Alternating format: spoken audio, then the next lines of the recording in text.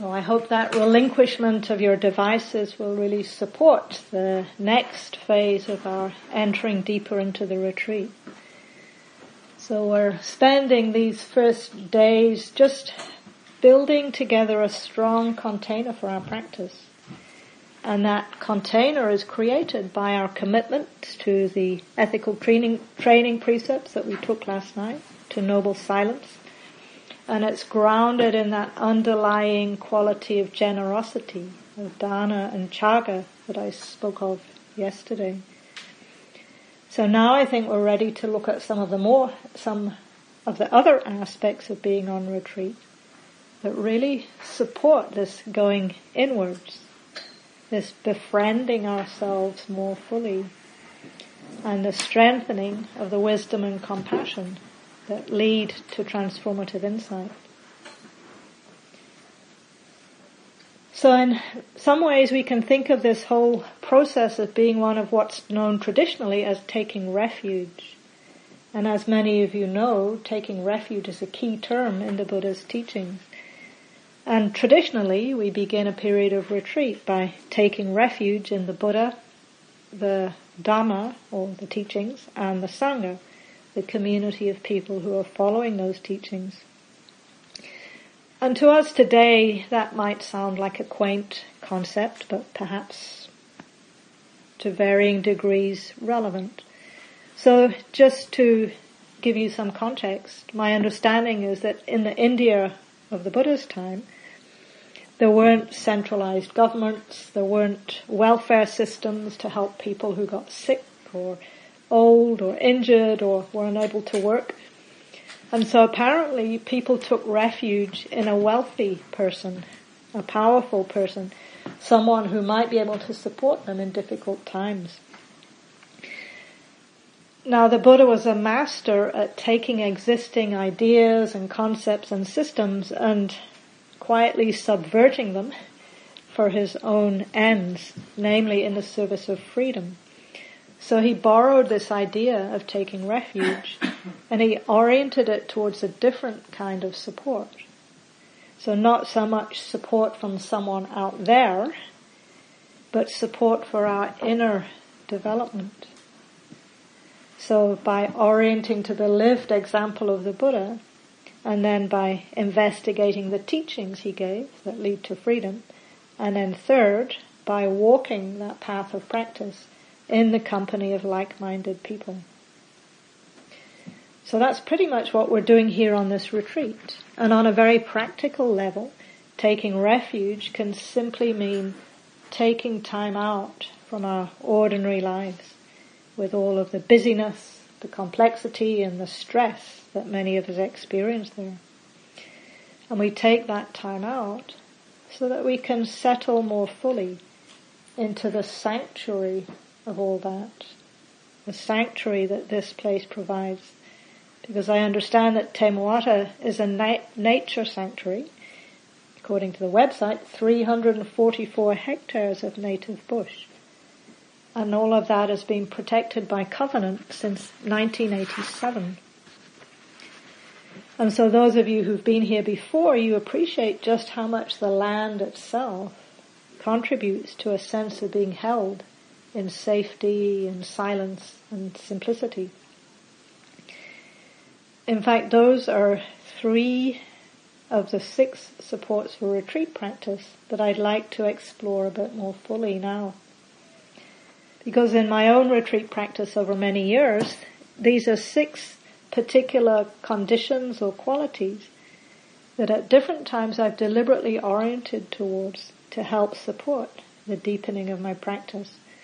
And by coincidence, all 6 of these qualities begin with S. So I hope I don't start lisping too much as I say safety, silence, solitude, simplicity, slowing down, and stillness.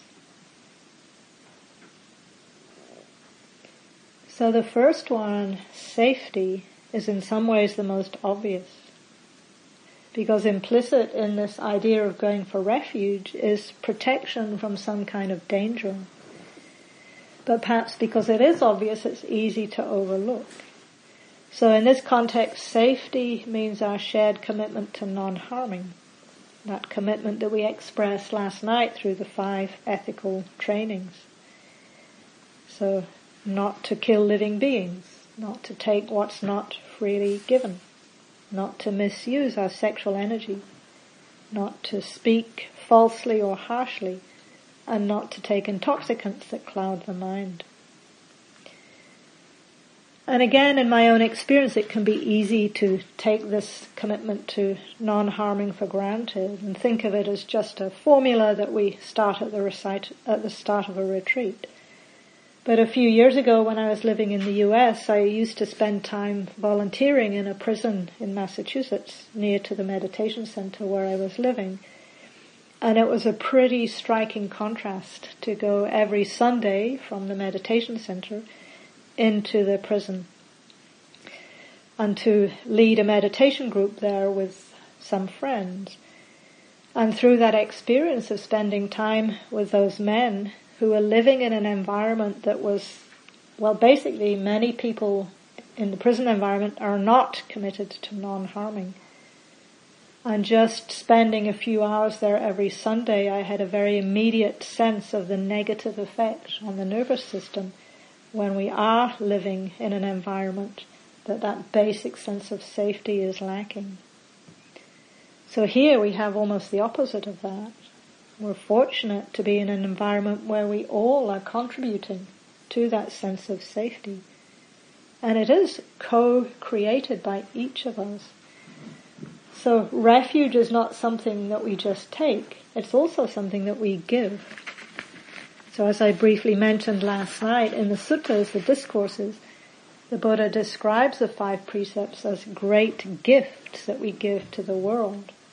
And by making that offering, we receive the gift of fearlessness. We don't have to live in fear of being found out or punished. And so this principle operates in relation to all 5 of the precepts. But I wanted to focus just on the first one, the commitment to not killing living beings, not taking life.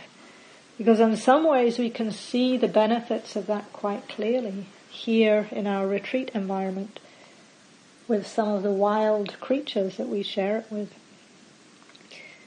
And in my own practice, I've been fortunate to be able to spend long periods of time on retreat at various meditation centers around the world. And in all of those centers, they've all been located in woodlands or native bush and so forth. And I have the impression that the wild creatures around there somehow sense the commitment to non-harming.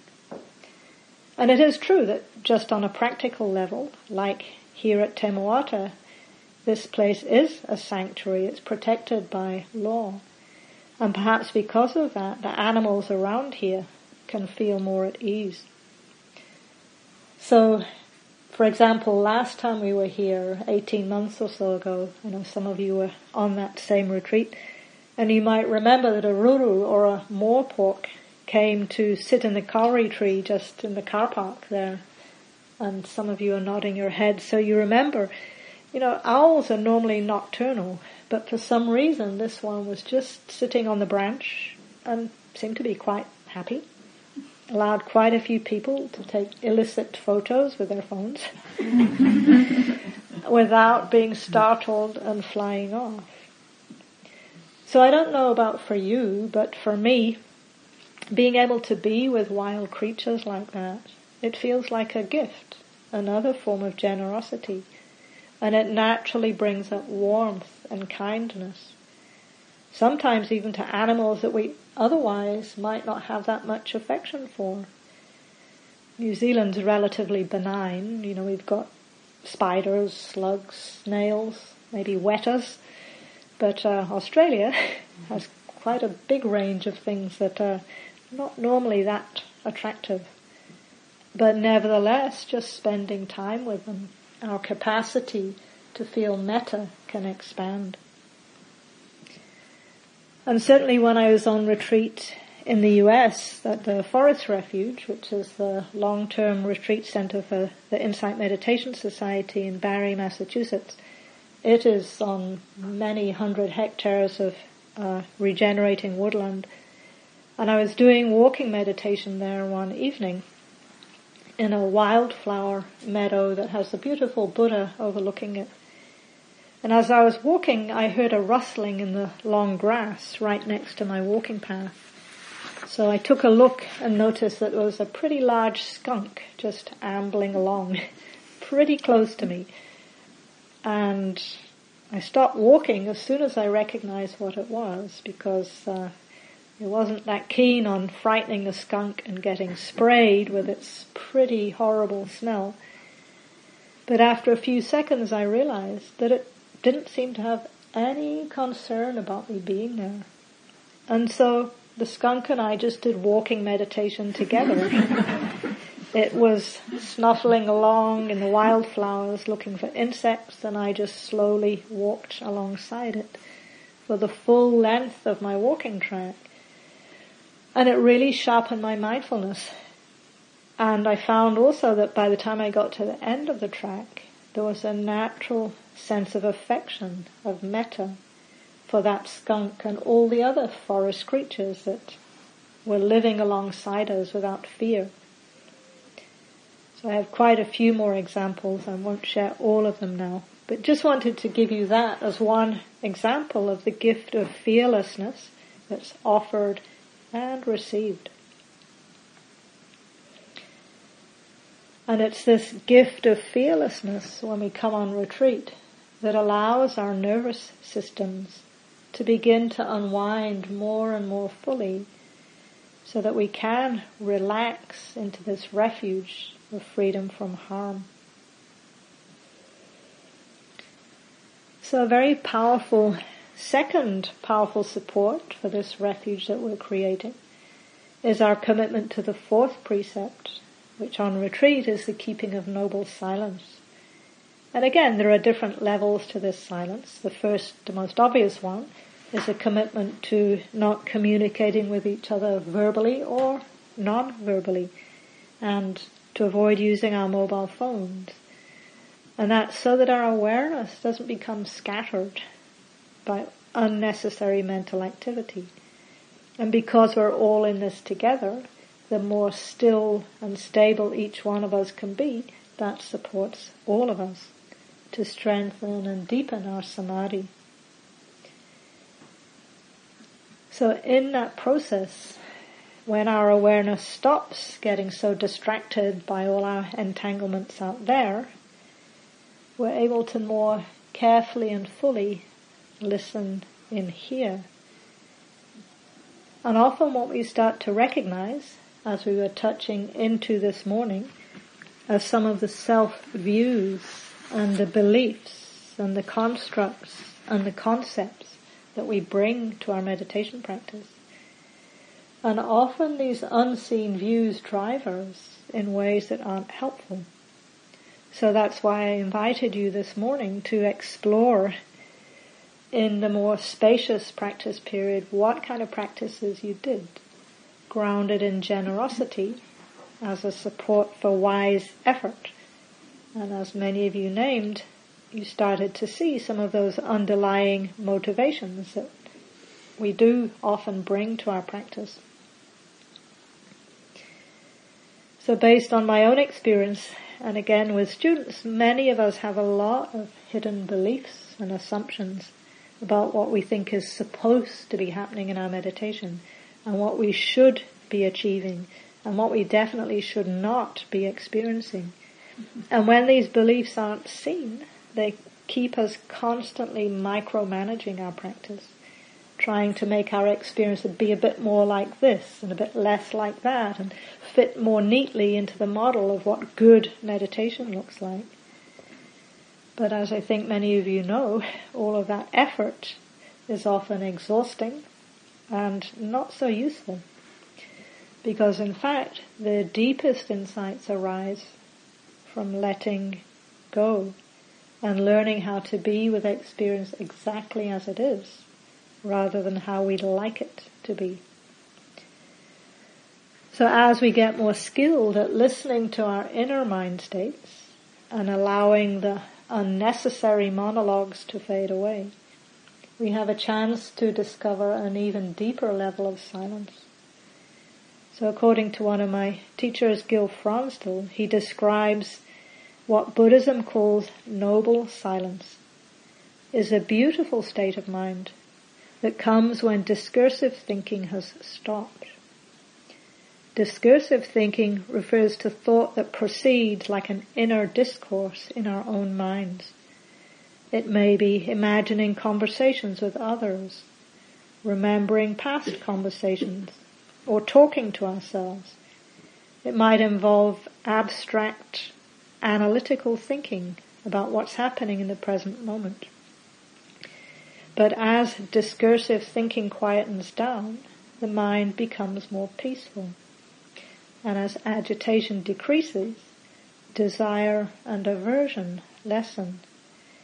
And when this inner stilling is accompanied by confidence, purity and equanimity, then the mind is said to experience the fullness of noble silence.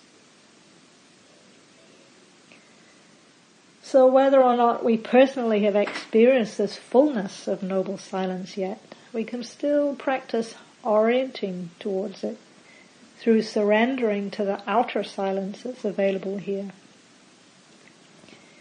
So as we tune in to the benefits of the silence, that attunement highlights the listening aspect of mindfulness practice. So one way I sometimes think of sati as a process of listening, not just with our ears, but with all of our senses, to every aspect of our experience. We might start with our actual experience of hearing, and then we extend that quality of receptivity to everything else. So even here on the literal level of listening at Te Moata, we can hear what's normally drowned out by the clamour of the world. So we might hear the call of the tui in the morning, and the ruru, the owls, calling at night, with exquisite clarity. And maybe some of you here have heard kiwi, because I understand that the kiwi population here is thriving because of Te Moata's commitment to eradicate predators. So we can listen to all the different birds around us, and to the wind rustling in the trees, the gentle gurgling of the streams, and the rain showers like we had this morning. So we start with literally listening with the ears and attuning into this powerful natural environment that's all around us. The land, the native bush, all the creatures who share it with us. And as we embody this approach to mindfulness, we also attune to our own being. So we listen with that same refined sensitivity to our own bodies and hearts and minds, so that we can get to know and befriend ourselves with that same kindness and care and compassion. So this is one of the benefits of solitude, the third of these 6 supports that I want to focus on tonight. And yet for some people, perhaps those who are relatively new to retreat practice, the lack of social contact here, at times that solitude might shade over into loneliness. And that's true in my own practice too, especially on longer retreats. There are times when we're exploring the difference between loneliness and solitude. And although superficially they might seem the same, loneliness is usually a somewhat painful state. It often brings other afflictive emotions with it, like sadness or aversion or anxiety or wanting and longing. Whereas with solitude, there's a sense of acceptance, completeness, contentment. So we can explore for ourselves that difference, but also want to take care not to judge any loneliness that might come up. But also not to assume that the experience of being alone is going to automatically bring up loneliness. And for some people at first this might seem counterintuitive, because so much of our pleasure in the world is socially based. And it's true, we are relational beings, and we're capable of offering each other great happiness through our loving connections. But if we don't bring wisdom to this relational aspect of our lives, sometimes we find ourselves investing a lot of emotional energy in trying to get people out there to make us happy. And inevitably, with that project, there are times when we don't succeed. There will be times when other people let us down. And that can reinforce those patterns of loneliness and despair, desperation, even self-hatred. So the gift of solitude is that it helps us to befriend ourselves first. Because when we can get to know ourselves more and more fully, when we can offer deep kindness and compassion to ourselves, we're in a much better position to be able to offer and receive it from others too. So this is part of the point of spending time in solitude, that we get to strengthen a healthy self-knowledge, self-reliance, completeness. So there's a short haiku poem from the Zen tradition that captures this sense of wholeness very beautifully. It's by a female poet, Izumi Shikabu, who apparently lived in the 10th century. Some of you probably know it. She says, "Watching the moon at midnight, solitary, mid-sky, I knew myself completely, no part left out." Very simple.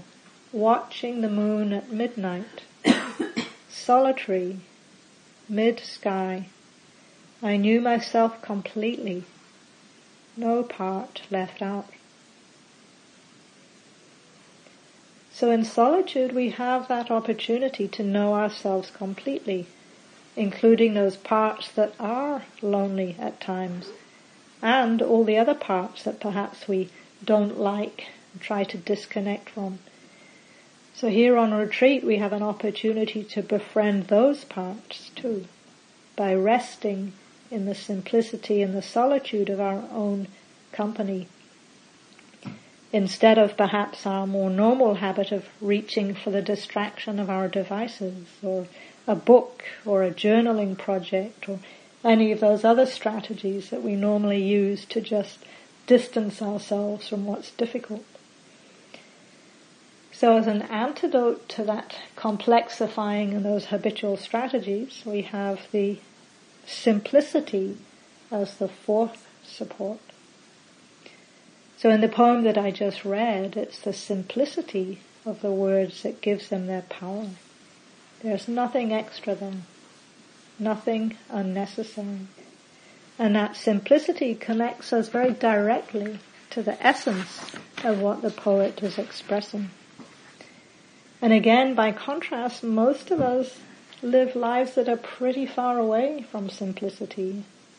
We tend to burden ourselves with all kinds of stuff and all kinds of activities and all kinds of busyness, and then wonder why we feel constantly stressed and anxious and agitated. But in the Buddha's teachings, he pointed over and over to what he referred to as the bliss of renunciation. Anybody experience that?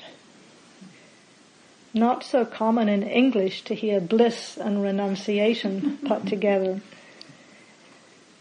Because in English the word renunciation has some pretty seriously unpleasant connotations.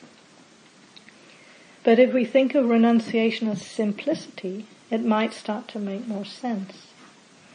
When we allow ourselves to surrender into the simplicity of being on retreat, we often find a surprisingly profound level of ease, happiness, freedom.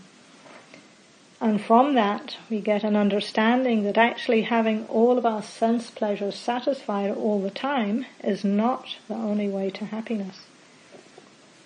And again, this is a very different message from dominant mainstream society, which wants us to believe that being happy comes from fulfilling our every sense desire and staying as comfortable as possible, and by protecting ourselves from even the slightest trace of unpleasant experience. So this is not about masochism. It's true that on one level we want to be comfortable, and some degree of comfort is helpful for our lives and for our Dharma practice. But learning how much comfort is necessary is an aspect of wisdom. And again, here on retreat, we have an opportunity to look at our relationship to comfort and to discomfort, and to experiment with the simplicity of renunciation. And just to name, perhaps because of mainstream society, the underlying Christian heritage, we tend to think of renunciation as being about giving up things. So we hear about people giving up coffee or chocolate or alcohol.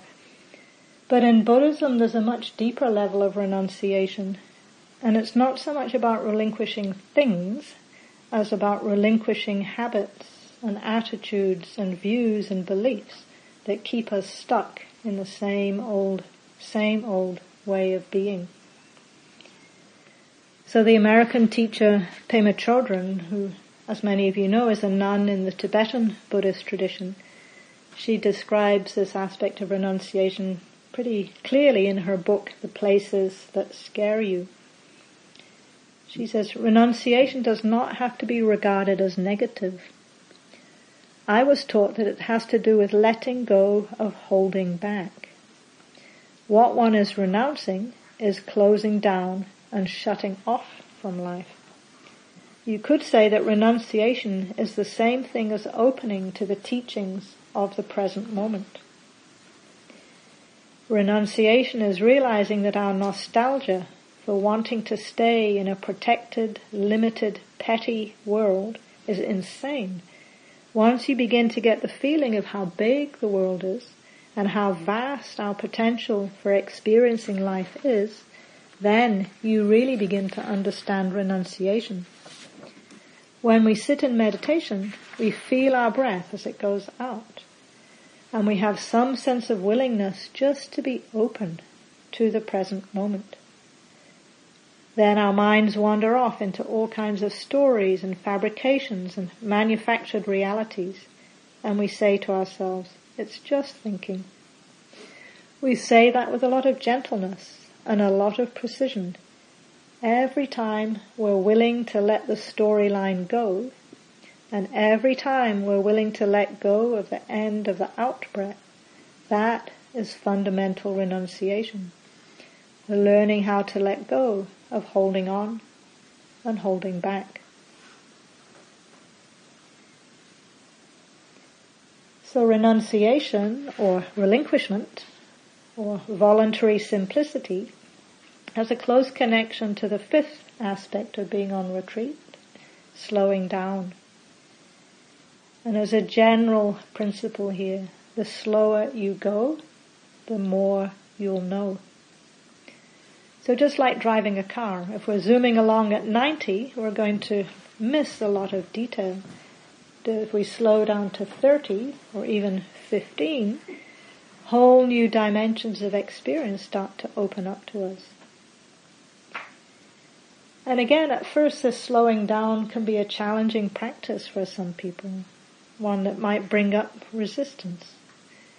We tend to live in our heads, in our intellects, and increasingly in a digital world where everything moves ultra fast.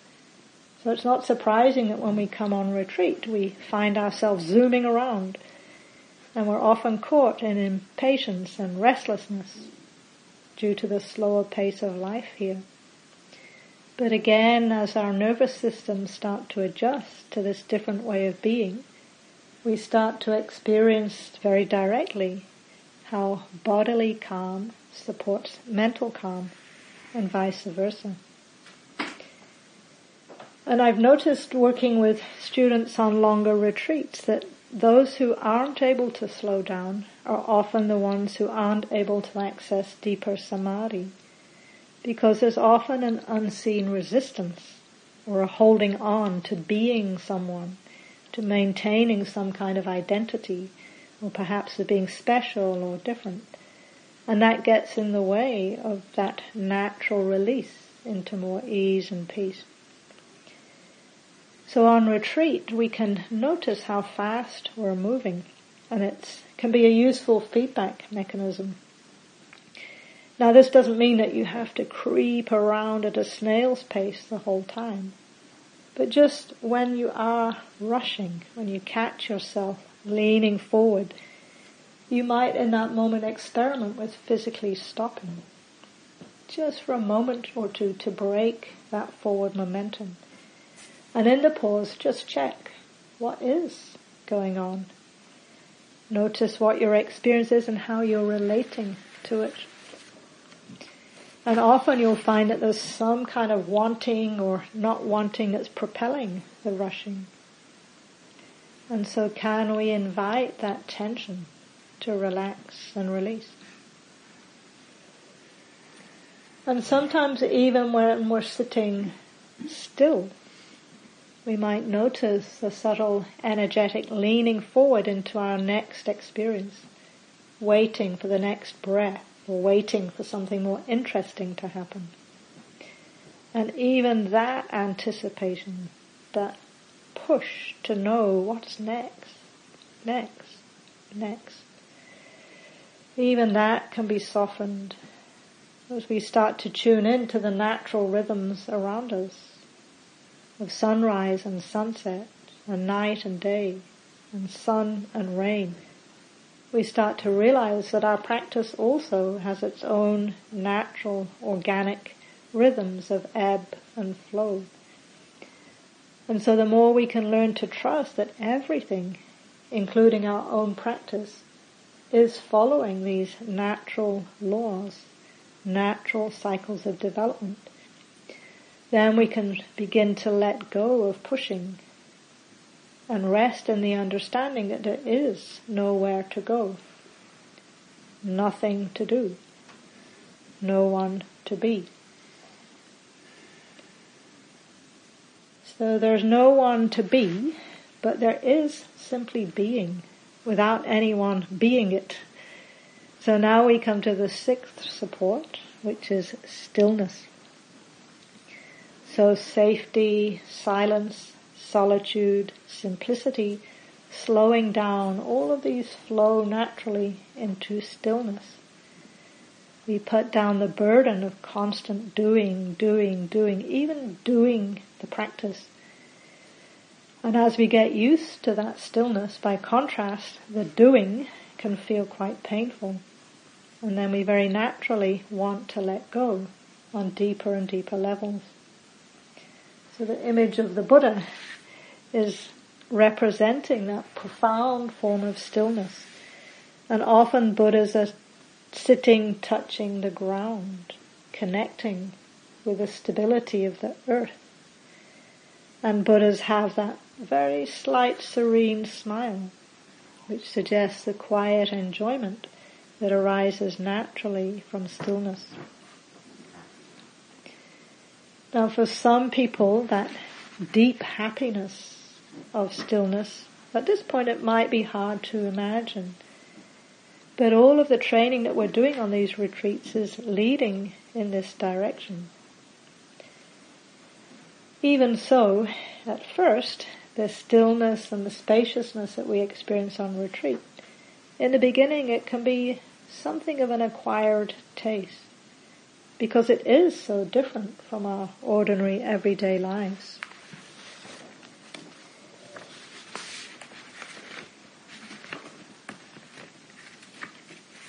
And this is where I discover the printer has not printed all of the pages.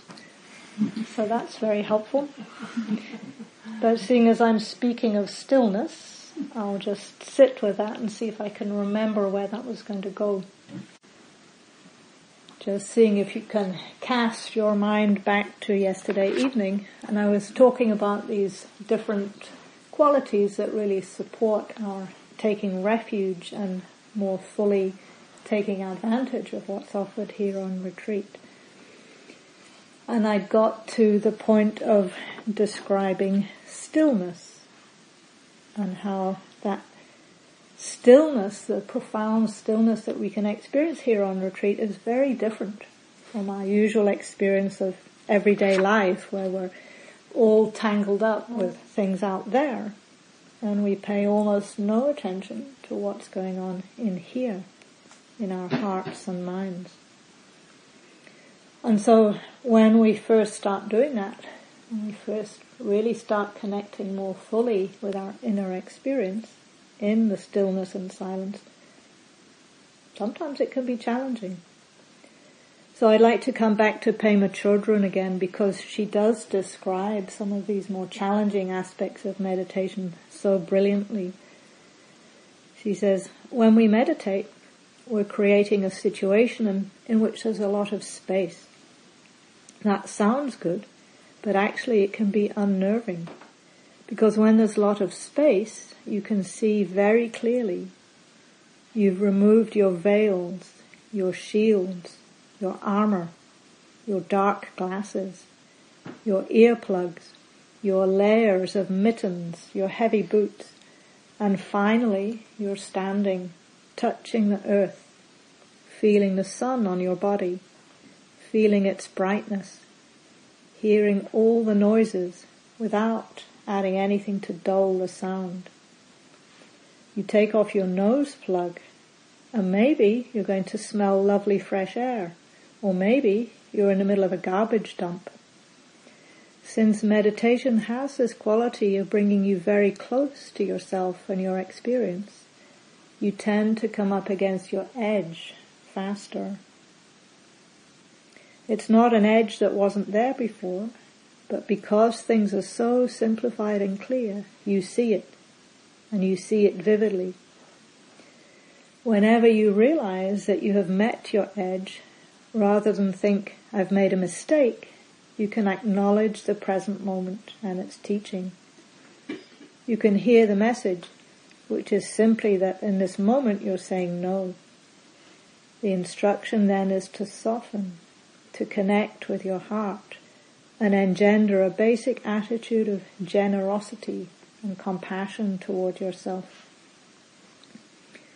So here again we have the support of generosity, of the dana and chaga that we started the retreat with, because it helps to soften our resistance.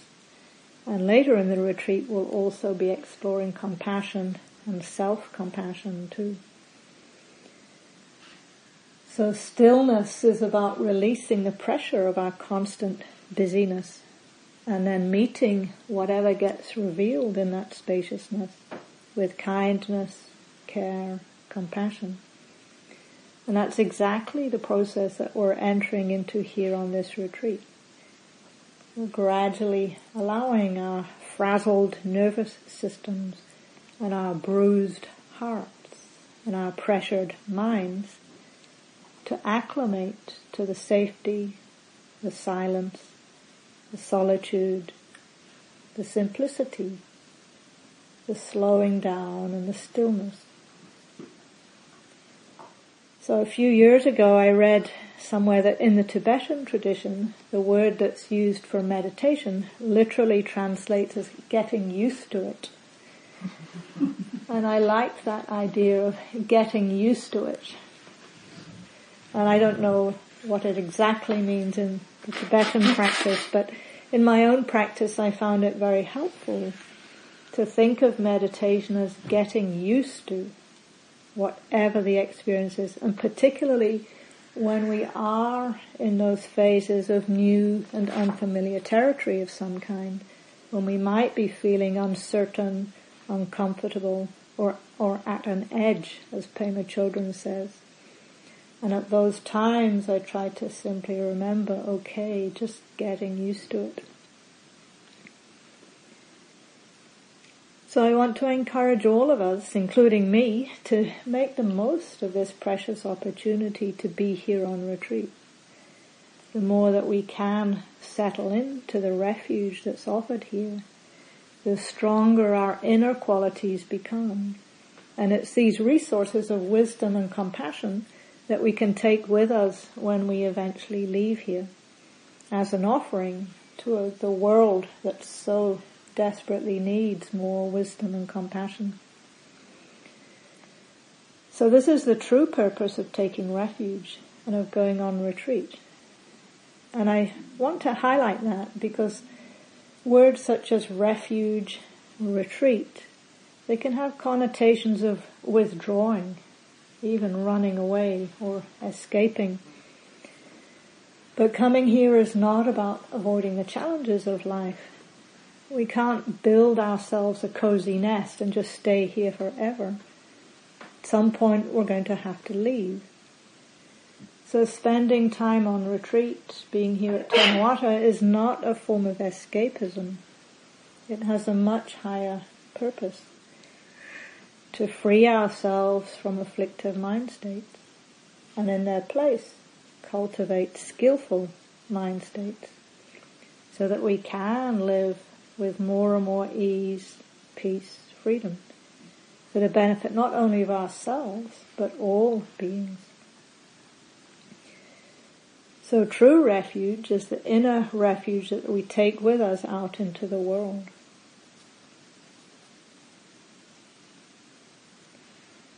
And so I'd like to finish just with one last quote, this time from the Buddha, about what is meant by true refuge. And it comes from the Dhammapada, a collection of short verses that some of you are familiar with. It says, "They go to many a refuge, to mountains, forests, parks, trees and shrines, people who are threatened with danger. But that's not the secure refuge. That's not the highest refuge. That's not the refuge, having gone to which you gain release from all suffering and stress. But when, having gone for refuge to the Buddha, Dharma and Sangha, you see with right discernment the Four Noble Truths: stress, the cause of stress, the transcending of stress, and the Noble Eightfold Path, the way to the stilling of stress. That's the secure refuge. That, the highest refuge. That is the refuge, having gone to which you gain release from all suffering and stress." So that's what we're doing here. Thank you for your attention there.